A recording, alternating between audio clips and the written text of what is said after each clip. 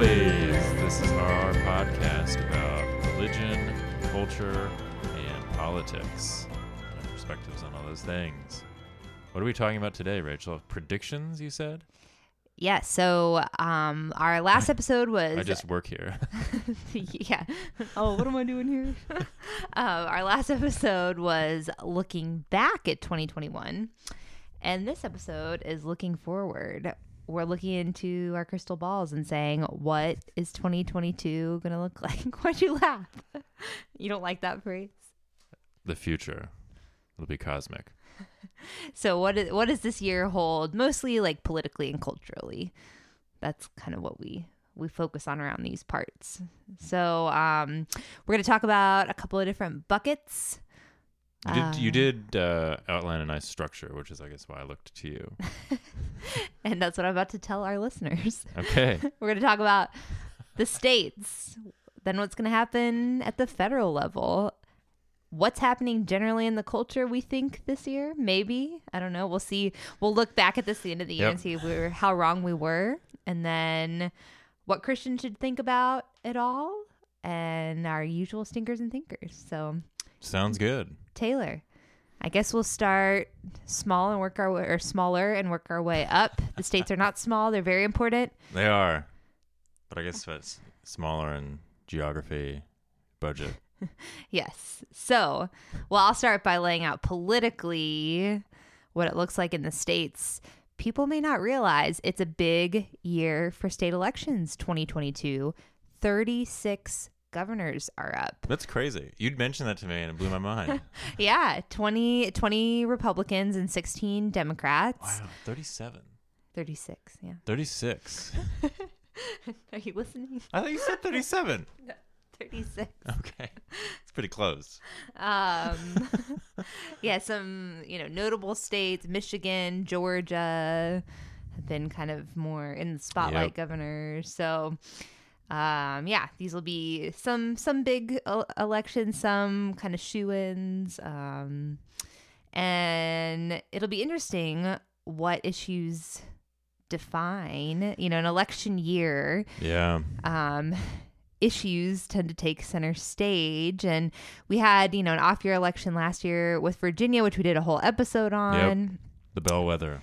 And perhaps. I think that there'll be a lot of similarities into what Republican candidates focus on, but it'll be interesting what the Democrats who lost learned. So here in Virginia, the Democrats focused on just being kind of anti-Trump, and that's it. And that didn't really work. So will they change their key this year? Gosh.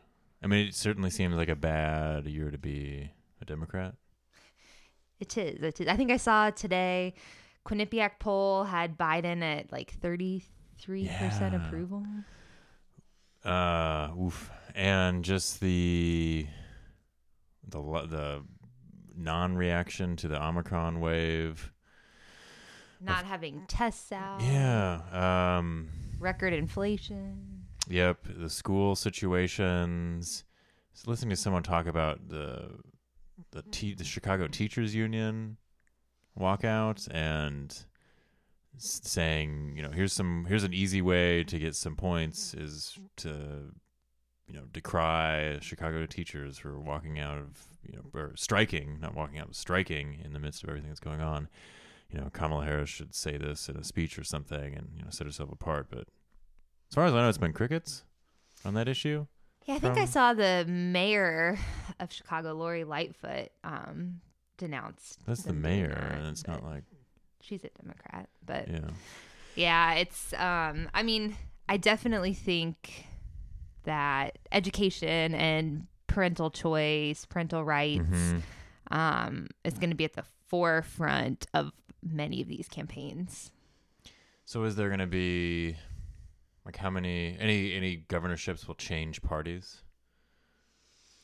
I forget the breakdown, but there are a number of kind of toss-ups that are potentials, yeah. Because the last election, tremendous, like Republicans lost the presidency, but picked up all over the place in state houses and legislatures, and Virginia just went back in their state house to Republicans. Yeah. States are definitely, on the whole, a lot more trending red. Right. So I guess what is our prediction? We're just kind of I think it's going to continue on. Yeah, the red wave marches on. I would agree with that. I don't know if I have any hot takes. Or I think it just bold. All about educate. It's the year that I think there'll be more education choice and charter school opportunities and that sort of thing opening up. Yep. What about at the federal level? Federal level. It's a midterm year. You know, people don't pay attention as much. It's not as sexy as a presidential year. Well, I mean, but again, more Republicans are expected to pick up seats in Congress. Yeah, so predicted to gain the majority.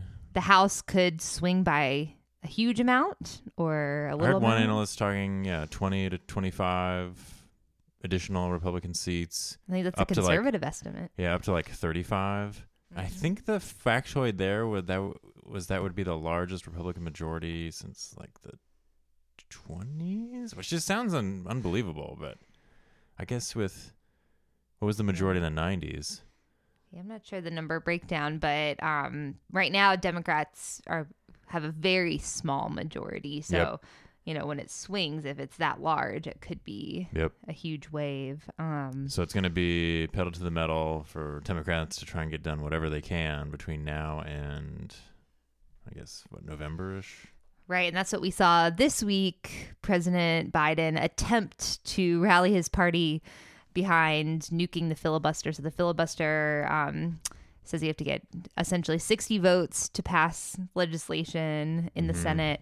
And he wanted Democrats to get rid of the filibuster in order to pass historic, quote, voting rights legislation. Which, like, if you're going to lose the majority soon, why would you why would you kind of crack those keys out of the concrete and then now they're out of the concrete forever and then they're going to be used by whoever then next has power, which in a matter of months is probably your political opponents. Seems dumb. There it is. Do we have any like bold predictions? Buck the trends. How can we be wrong? What's a verifiable? I don't know about bold predictions. I think it's going to be a pretty substantial gain of Republican seats. So even in the Senate. The Senate, I think Republicans will win by a slimmer. Yeah, probably just like I'm going to say 5. I mean, even like 4. I don't know. All right. There we go. We have our numbers. But the House is set up for a pretty substantial win, I think. Yep. And it'll be interesting, I think, what will the midterms be about? And each side's trying to define that right now, and you see that playing out. And it's pretty clear Democrats they've decided like just saying Trump is bad is not a winning message. Like that's not enough. So instead, it seems like their theme is that like democracy is on a razor's edge and it's about to plummet to its death. That's kind of Democrats' rallying point. And that's, this voter legislation and whatnot. And then Republicans aren't really running on like a aspirational agenda. I don't think it seems like they're just yeah. See, I think that they are running on how bad things are under Biden. So we're not Democrats. Inflation, botched Afghanistan withdrawal. Yeah. I think inflation really, I mean, it's always about kitchen table concerns, right? If your cost of filling up your car every week is $60 instead of $40, that's a big difference. Groceries, etc. So good point. I think that, and then the COVID, just that it hasn't gone away. And didn't he promise us that everything will go back to normal and be normal under Joe Biden? Didn't he promise? Didn't he promise? And I think he did. It's just as bad, if not kind of worse. It is worse. The numbers are worse. Yep. Yeah, actually, true. Which, is that really his fault? But who can control these things? Yeah. But it would. I mean, but it is under his administration, and he did criticize the Yeah. former president for not getting it under control. like it's the amount of the fact that we don't have the rapid tests available, like in mountains. Why can't we go around and find mountains of rapid tests? Right. Yeah. The like FDA approval process, just so sclerotic. Yeah. Next category. Next category is our general, like, what is going to be the mood of the year, the culture, The zeitgeist. the things that we really, like that stick with, this was the mood of the year. I think mine tears off what you said earlier about the Democrats trying to say democracy is in crisis. I've been kind of forming this opinion that I think maybe I articulated it tonight over dinner for the first time. We did promise the people our kitchen table conversation. This is quite literally our kitchen table. The democracy is always in crisis, but now we're just paying a little more attention. And there is this, drumbeat of, with, data like Republican Party members calling into question the presidential election, polling that demonstrates increased belief amongst party members that Democrats are actively trying to destroy the United States, and then for Democrats, the Republicans are actively trying to destroy the United States. It's somewhat unique indicators, but I think there's just like maybe the conditions are different, but the particulars are different, but there's always a moment of crisis. Democracy is fragile. Ben Franklin's quote, "A Republican, if you can keep it," to the woman when he comes out of the drafting the Constitution. And I was reading this Teddy Roosevelt biography, thanks to my mother-in-law, a very generous gift. And Theodore Sr. writes to Theodore Jr. In 1877 that he fears for his future. Wow. In 1877, it's just like this is kind of perennial thing, because he was talking about corruption in politics, and it's never been this bad. I don't see how, Wow. a country can stand with this much corruption. Is that about the time there were like duels or I guess that was before the Civil War. There were 1877? duels in Congress. I forget when the I mean, yeah. last duel was. There were probably like occasional. Reconstruction was rough. It was rough. There were, there's a lot of violence. Like I was chatting with a friend today, the 2,500 domestic bombings in the 70s. Wow. That's crazy. 20. So, like, there's always something nuts going on, and this is a highly debated topic. But my prediction is democracy will remain intact for 2022. Bold. I think you're right. But I don't know. I feel like that's like a controversial claim. Maybe like in 2024 will be the real controversy. But Right. I think that's what. I'll put a stake in the ground now. I'm going to say like 2030, we're still going to have democracy. Boom. You heard it here first. So check back in whatever. I don't know what Yeah. year it is. 22. Yeah, So I 8 agree. years from now. Right. I agree. What's your take? My take. Prediction. So this, I've noticed lately that I kind of feel like mom culture is indicative of like the most important things, like the kitchen table Whoa. items. I know. And I think that this year, I've just noticed hearing fellow moms talking about kind of the vaccine mask debates. It is a very hot and contentious topic on either side. I've heard people on either side of, everyone should be, vaccine should be mandated or they shouldn't be. That's ridiculous. My body, my choice vaccine. And I think that as the federal government and the CDC has botched the response, particularly to this wave, this surge of COVID, of honestly, like, nobody really knows what the recommendations are, right? On how many times you should test, when you should test. I think I saw an excerpt from an interview with maybe the CDC director or some like spokesperson, and it was, well, do you think it's bad when or it's not great when you're being memed and made fun of on the internet. It's not good. It's not great, Bob. Like, agreed. Like, so yeah, we've great. just totally lost. How long to quarantine? When you need the booster, how effective is the booster, et cetera, et cetera, et cetera. So it's just full rife with confusion, the response from the quote unquote authorities. And the moms are confused. Everyone's confused. Okay. I think everyone's confused, but you have to make, even if you're confused, you have to make decisions, right? We're all forced into making decisions about going to weddings, about sending your kids to school, about your people making decisions for you, not being allowed into a restaurant if you don't have a vaccine card, or sorry, your kid can't come to school because they were around someone with COVID, or whatever it is.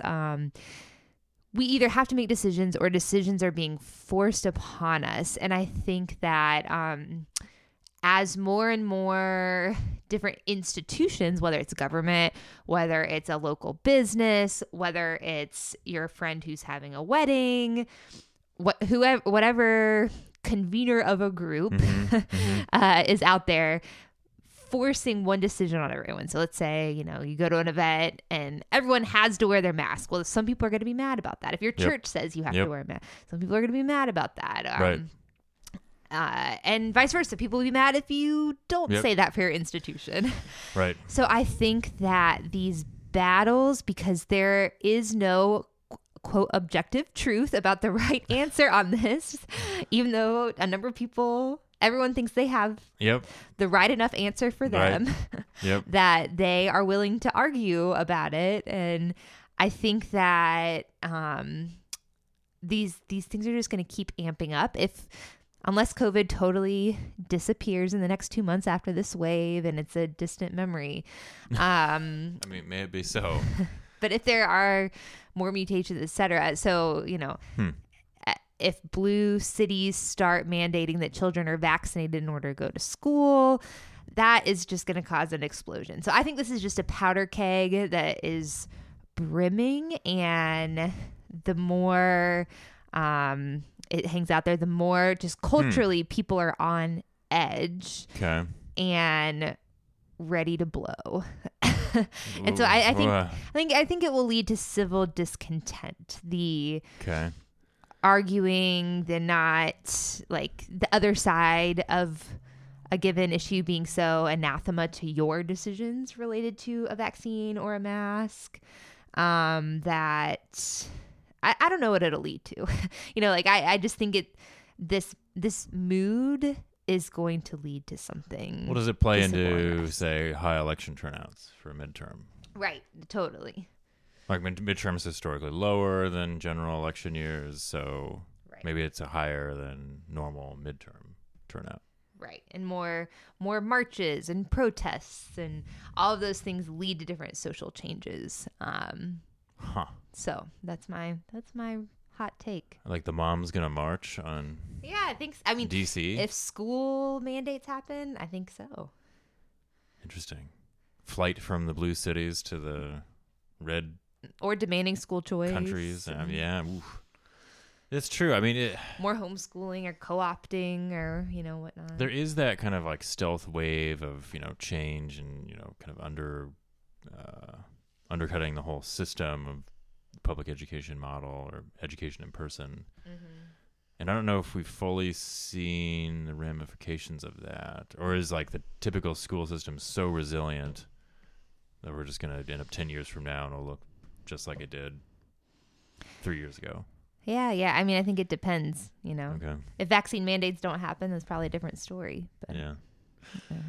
That's it. Those are the predictions. So, okay, we talked about what we think might happen this year or, the coming years. What are ways Christians should think about these things, framing these things? How about, Taylor, your prediction about democracy? How should Christians be wedded to democracy? I think it's the best system of government we've discovered so far, and has, I think, led to the largest increase of human flourishing And religious so freedom. far. Religious freedom, yes, all those things. So I think Christians should care about these questions. My prediction is no way a flippant disregard for any problems or cracks. I think it is we need to pay attention. We need to read, listen. I think, humility too. Here we are making predictions, but also I'm probably wrong, could be wrong. I hope I'm not wrong about mine, actually. I mean, that's pretty terrible. But I think, maintaining an attitude of humility, I think, in all these things and facing the future. That's good. My thoughts on, I mean, whether it's the question of like, is democracy hanging in the balance, or it's the question of, are vaccine mandates the, worst thing ever, or necessary to keep schools open, or, whatever the arguments are. And, Taylor and I obviously have very strong opinions about these things because we have a podcast. We're opinionated people, and we obviously aren't perfect in handling disagreements about these things.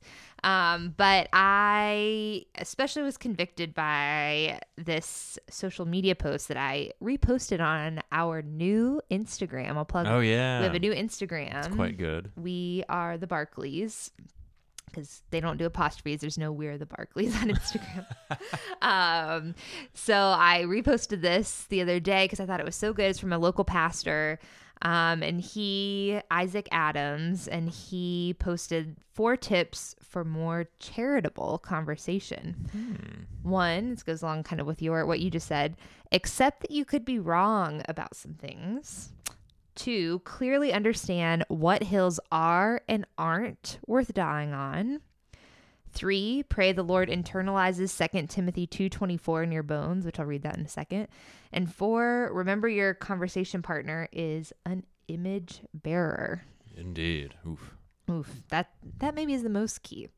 So that second what is Timothy that 2:24.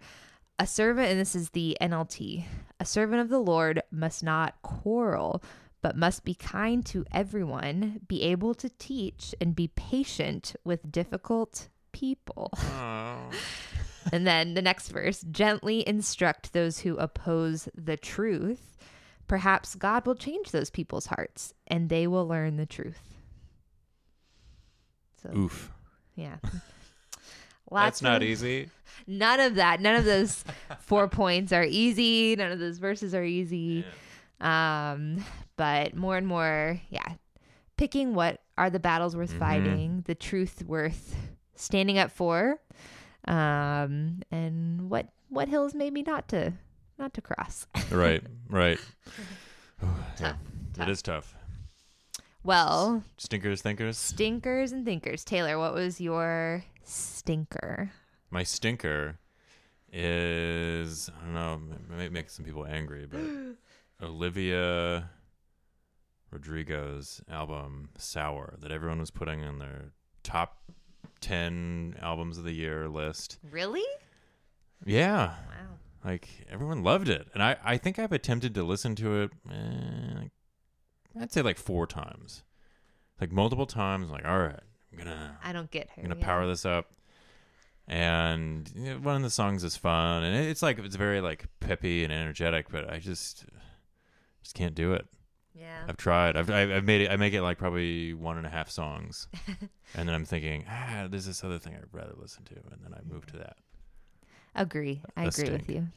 And it came out, I don't even know when, many months ago. I can't find the date. But last year, sometime last year, yeah. And May of last year. She was the TikTok famous, right? I don't know. Yeah, I think she made it on TikTok, and then that's how she became a thing. Well, good for her. That's great. I mean, I thought if this is right. I don't know. Then she went and plugged vaccines at the White House. So. The youths. I don't know these things. I think my stinker. We talked about this a little on the last episode. I think I'm gonna go with "Don't Look Up." And you sat with it for a week and a half. Yeah, I sat with it. 2 weeks, I guess. Yeah, sat with it, and that's what I've decided. And maybe it's because, like, in general, I'm like, as I thought about it, like, gosh, Meryl Streep and Leonardo DiCaprio are always so preachy. And like some of these movies that they make could be so good if they weren't so like bash you over the head. I know. And it's just kind of annoying. No one wants to be preached at. I still hold by. We did love the ending scene with Timothée Chalamet. Did a great representation of evangelicals and a lovely prayer, which was surprising in this type of film.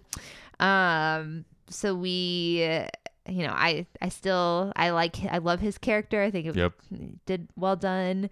And even like the premise of the movie could have been so good, but it had to be like a bash you over the head about climate change thing. So, and then it was like, what are we supposed to do now? Okay, it's like, so say you're right, Leo, Meryl. Now what? Yeah. Like, they probably have a website somewhere. I guess we can go look at that. I mean, did they give up everything to stop the impending asteroid of climate change? Well, they probably have carbon offsets. Oh. So right, they can pay their way out of it. You fly to Davos on your private plane and talk about climate change, but then you buy carbon offsets where someone plants trees somewhere ostensibly. They're not doing the planting for sure. No. For sure.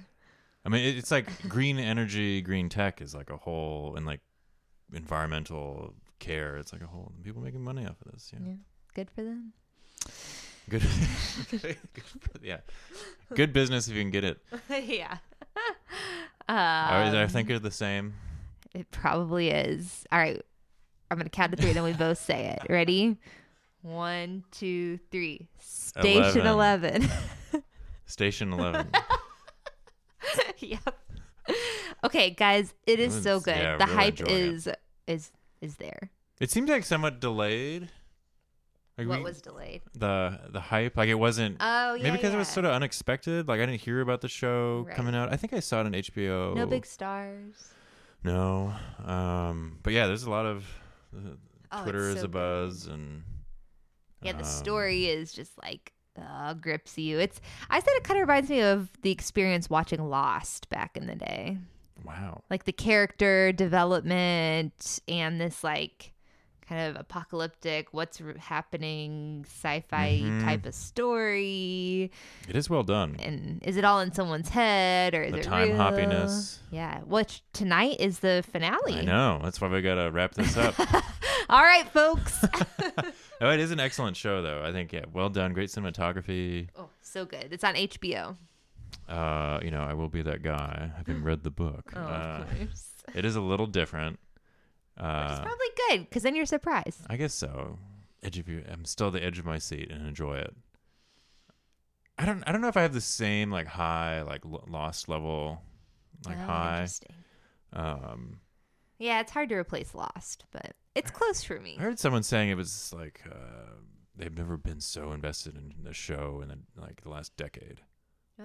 Lost was over a decade now. Which is oof. Yeah. Anyway, quite good. Quite good. Go watch it. We'll go watch it. We're going to go watch the finale. Thanks, everyone, for listening. This is our year ahead. Let us know what you think. What do you think is going to happen this year?